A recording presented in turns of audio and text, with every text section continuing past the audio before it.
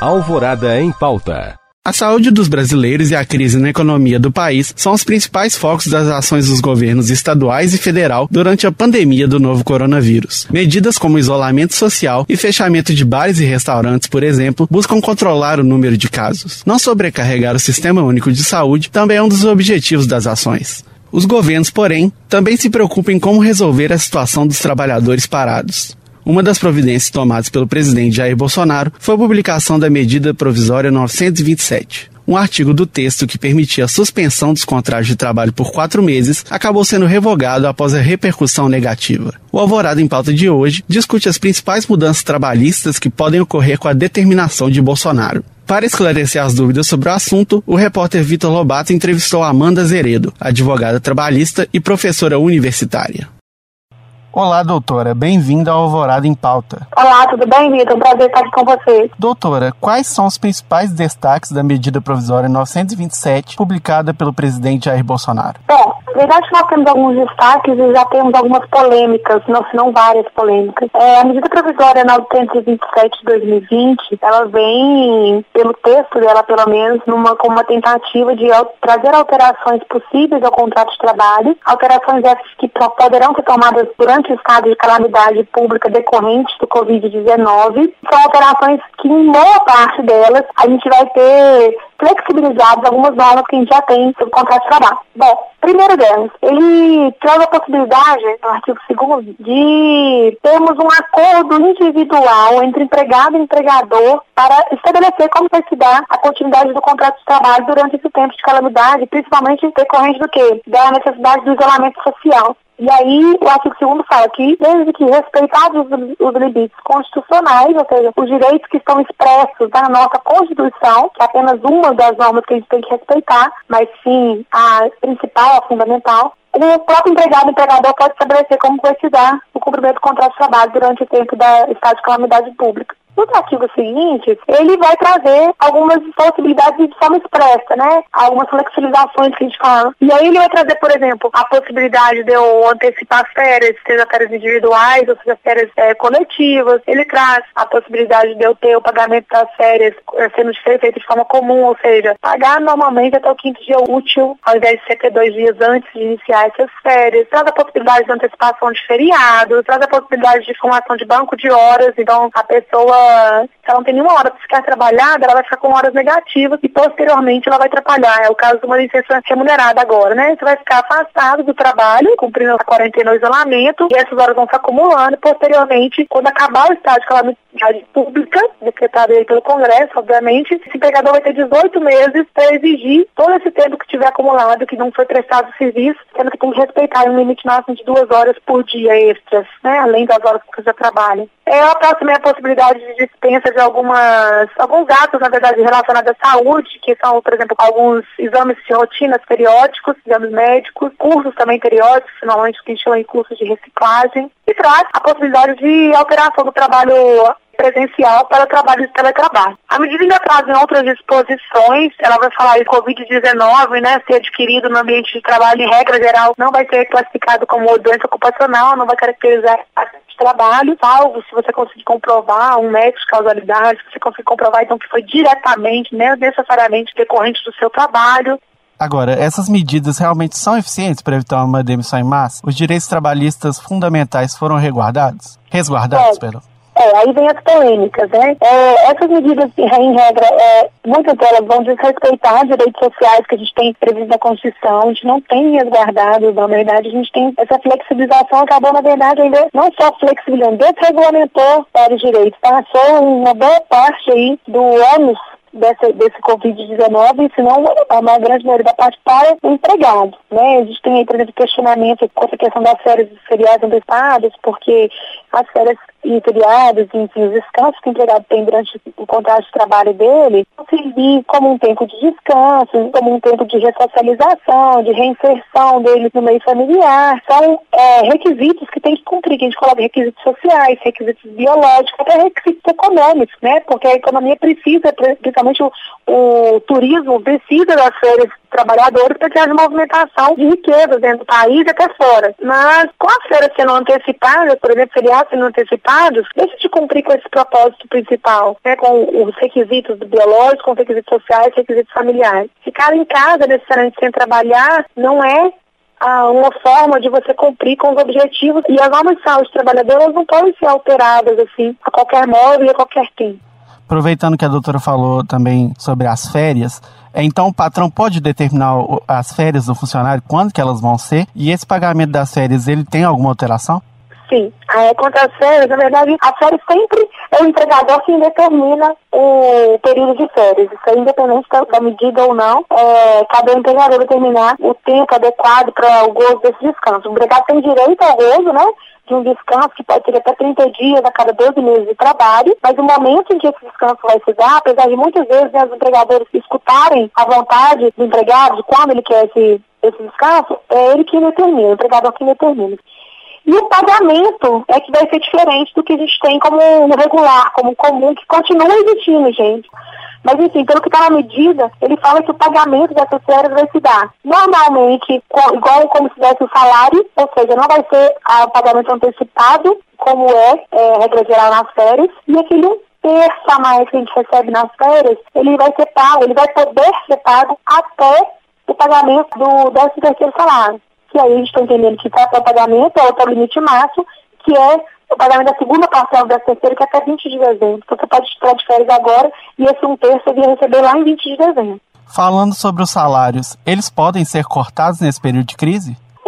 A medida provisória 927, ela trouxe inicialmente no seu texto a possibilidade de ter, né, suspensão do contrato de trabalho, aí seria não receber salário para o empregado comparecer, ainda que em acesso remoto, né, online, a um curso. Ele ganhar, vamos dizer, o curso do empregador dele. Esse artigo já foi revogado uns 2 dias depois, um dia depois, pela medida provisória 928, que saiu logo em seguida. Entretanto, tem um questionamento que está atual aqui, já desde que saiu a MP 927, se seria possível redução de salário com respectiva redução de carga horária. Só que a Constituição, ela é muito clara no momento em que ela fala que o salário é irredutível, salvo por acordo ou convenção coletiva. Portanto, a medida provisória, por mais que o artigo 2º dela, ela fala que pode haver um acordo individual entre empregado e empregador, ela fala também que esse acordo individual tem que respeitar a Constituição, que é uma coisa óbvia, nem precisava falar. Mas reforça, né? Então, esse acordo individual, ele não pode diminuir salário, ainda que ele diminua a jornada de trabalho. Só vai poder, a exceção de ter uma convenção ou um acordo coletivo que autorize. Ou seja, só se o empregador negociar com o sindicato. Aí pode. Inclusive, né, doutora, só aproveitando a sua fala, está tendo uma polêmica atualmente entre o sindicato dos jogadores de futebol e os clubes, porque os clubes ofereceram 25% de desconto no salário nesse período, além da antecipação das férias, e o sindicato dos jogadores não aceitou. Então eles estão nesse embate ainda estão negociando. Mas só um parênteses mesmo aí. Porque aí a discussão, inclusive, vem, e os clubes estão fazendo certo, assim como outras categorias fizeram. Tem categoria aqui na região de Belo Horizonte que já fechou acordo entre as categorias, empregadores e empregados, para viabilizar isso, quando visualizou que realmente o impacto naquela categoria, naquela atividade econômica seria muito grande. Então, nesse momento, seria melhor essa redução. Lembrando que, inclusive, na negociação coletiva, no acordo coletivo, gente, que inclusive pode acontecer sobre esse mesmo assunto fora da medida, porque isso está na Constituição, essa questão em si, ela não é provisória, né? Isso está na Constituição. É para essas situações de emergência mesmo. E na própria convenção ou no acordo, você pode ser negociado que vai ser temporário. Então, que vai durar durante 12 meses, ou durante 3 meses, ou durante 2 meses, a redução do salário com a redução de jornada, assim que acabar, pode calamidade retornar ao normal. E muitas vezes, pelo menos até hoje, as negociações que tiveram, né, antes dessa calamidade, essas medidas de diminuição de salário com respeito à redução de carga horária vêm atrelada a um mínimo de estabilidade. Não é obrigatório até então, mas a jurisprudência do Tribunal Superior do Trabalho tem atrelado, em alguns casos, com a necessidade de, não, tudo bem, você vai diminuir o salário com a diminuição de jornada por um tempo, mas você vai garantir, já que você está fazendo isso para garantir emprego, você vai garantir que eles não vão poder ser dispensados, a não ser por justa causa, durante 6 meses, por exemplo. Ok, doutora. E sobre o home office, muitas empresas estão aproveitando não aproveitando, mas usando esse momento para fazer o home office, colocar funcionários em home office ou ampliar até mesmo empresas que já adotavam home office, a MP fala alguma coisa sobre o home office? Sim, como a gente fala do teletrabalho que eu citei, o home office é uma das espécies que a gente pode cumprir o regime de teletrabalho, né? A medida fala quanto à possibilidade de alterar do regime presencial para regime de teletrabalho, e aí vem o home office, coloca que se houver necessidade de equipamentos, né, ou de algum recurso, isso vai ser negociado entre as partes, quem vai arcar com isso. Se o empregado já tem condições de arcar, já tem um computador, já tem a internet por si só que ele já utiliza e pode continuar utilizando, isso pode constar no contrato que o empregador não vai pagar. Agora, se ele precisa, por exemplo, de uma internet com uma velocidade a mais do que ele tem, ou o empregado não tem um computador para exercer de casa, e aí o empregador vai ceder um computador ou vai ter que comprar, isso tem que estar regulamentado entre eles quem vai arcar com esses custos. A medida provisória garantiu ao empregador que se ele arcar com esses custos, isso não vai ser considerado como salário, ou seja, isso vai ser como uma verba indenizatória. Isso é importante para quê? Porque aí esses valores forem gastos aqui para esse empregado, eles não vão refletir em outras verbas, ou seja, não vai fazer parte do valor das férias, parte do valor do 13º, etc. Inclusive, a medida provisória autorizou para os estagiários também e os aprendizes o home office, né? E a outra coisa importante sobre o home office que ela trouxe sobre o teletrabalho, na verdade, é que eventual tempo que for gasto, né, em aplicativos de comunicação, WhatsApp, por exemplo, não vão ser contabilizados como jornada de trabalho. Então, não vai contar como tempo de trabalho especificamente. Retomando um pouco da sua fala inicial, como que funcionará essa questão do banco de horas com o MP? E, além disso, valores de vale alimentação e o plano de saúde, eles podem sofrer alterações? Primeiro, o banco de horas, né? O banco de horas, o empregador pode optar por licenciar nesse momento, ou seja, pensar o empregado de cumprir com as atividades dele. Eventualmente, quando acabar esse estado de calamidade, vão ser contabilizadas quantas horas do total de dias que ele ficou afastado, e aí o empregador vai poder exigir essas horas, né? Vamos dizer, o empregado nesse caso, então ele vai estar com o banco de horas negativo, ele tem que pagar horas de trabalho. E aí, com quanto tempo que ele pode exigir? Em até 18 meses, a partir do dia que acabar o estado de calamidade, ou seja, que o Congresso decretar esse fim. É claro que ele não pode dizer, você vai trabalhar 24 horas por dia para mim, 20 horas por dia. A lei traz pra gente, né, e a própria medida provisória repetiu isso, você pode fazer até 2 horas extras a mais por dia. Então, aquela pessoa que tem as 8 horas extras diárias, durante um tempo pode ser que vai ser exigido dela 10 horas extras diárias. Perdão, 10 horas de trabalho diário, ou seja, as 8 mais 2 horas extras por dia. A medida provisória garantiu que ao empregador determinação de quando essas horas vão ser pagas, ou seja, os dias que essas horas teriam que ser pagas. Mas pôs um limite, né? A pessoa não vai poder ficar fazendo hora extra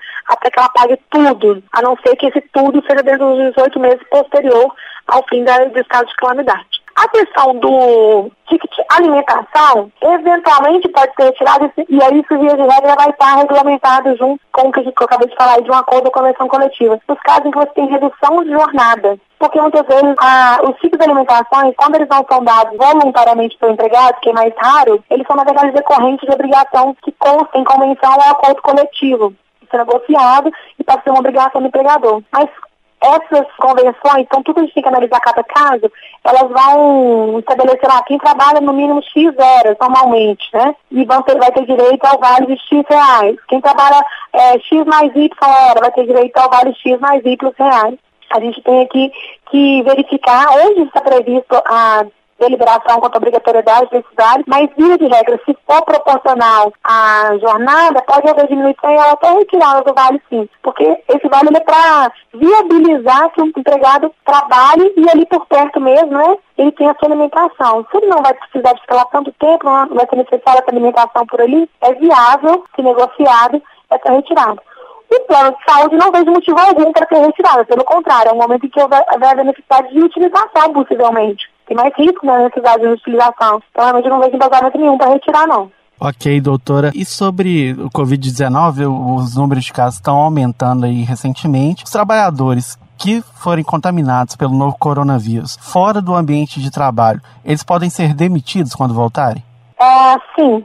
Na verdade, enquanto eles estiverem afastados, eles têm a licença de auxílio-doença, eles estão, dependendo, né, ficar até 15 dias afastados, eles estão com o contrato de trabalho interrompido, então o empregador está pagando o salário e eles afastados do trabalho. E a partir do 16º dia, se ele ficar mais de 15 dias, ele ser afastado, passa a ter direito ao auxílio-doença, né? O INSS vai pagar um auxílio e eles continuam afastados. No retorno deles, eles não têm estabilidade. porque não tem durante profissional, enfim, não tem nenhuma hipótese de estabilidade provisória prevista em lei para esse caso especificamente. Portanto, ele pode ser dispensado, sim. Ok, para finalizar agora, vamos falar um pouquinho da situação dos trabalhadores da saúde. A MP, ela determina que o expediente desses trabalhadores poderá ser aumentado? Sim, Vitor. Inclusive, ela põe de uma forma expressa um sobrelabor, uma possibilidade de sobrelabor, ou seja, ela autoriza a possibilidade de horas extras, mesmo que esse trabalhador trabalhe no turno de 12 por 36. É um turno extremamente exaustivo, ainda mais durante uma pandemia, que eu imagino que vai trabalhar em locais que estarão mais lotados, mais cheios. E ainda assim, a ANP trouxe a possibilidade da extensão. Trouxe também a possibilidade de serem caçadas as férias e licenças remuneradas de trabalhadores da área de saúde também. Ou seja, se algum trabalhador com férias previstas ou gozando de férias, pode ser caçado pelo empregador e determinar o retorno imediato ao trabalho. Tá ótimo, doutora. Muito obrigado pelos esclarecimentos e seja bem-vinda sempre ao Alvorada em Pauta. Muito obrigada, eu que agradeço o convite, estarei sempre à voz. Um abraço, pessoal. E o Alvorada em Pauta fica por aqui. Para conferir esta ou outras reportagens, basta acessar o nosso site alvoradafm.com.br. Obrigado pela companhia e até a próxima.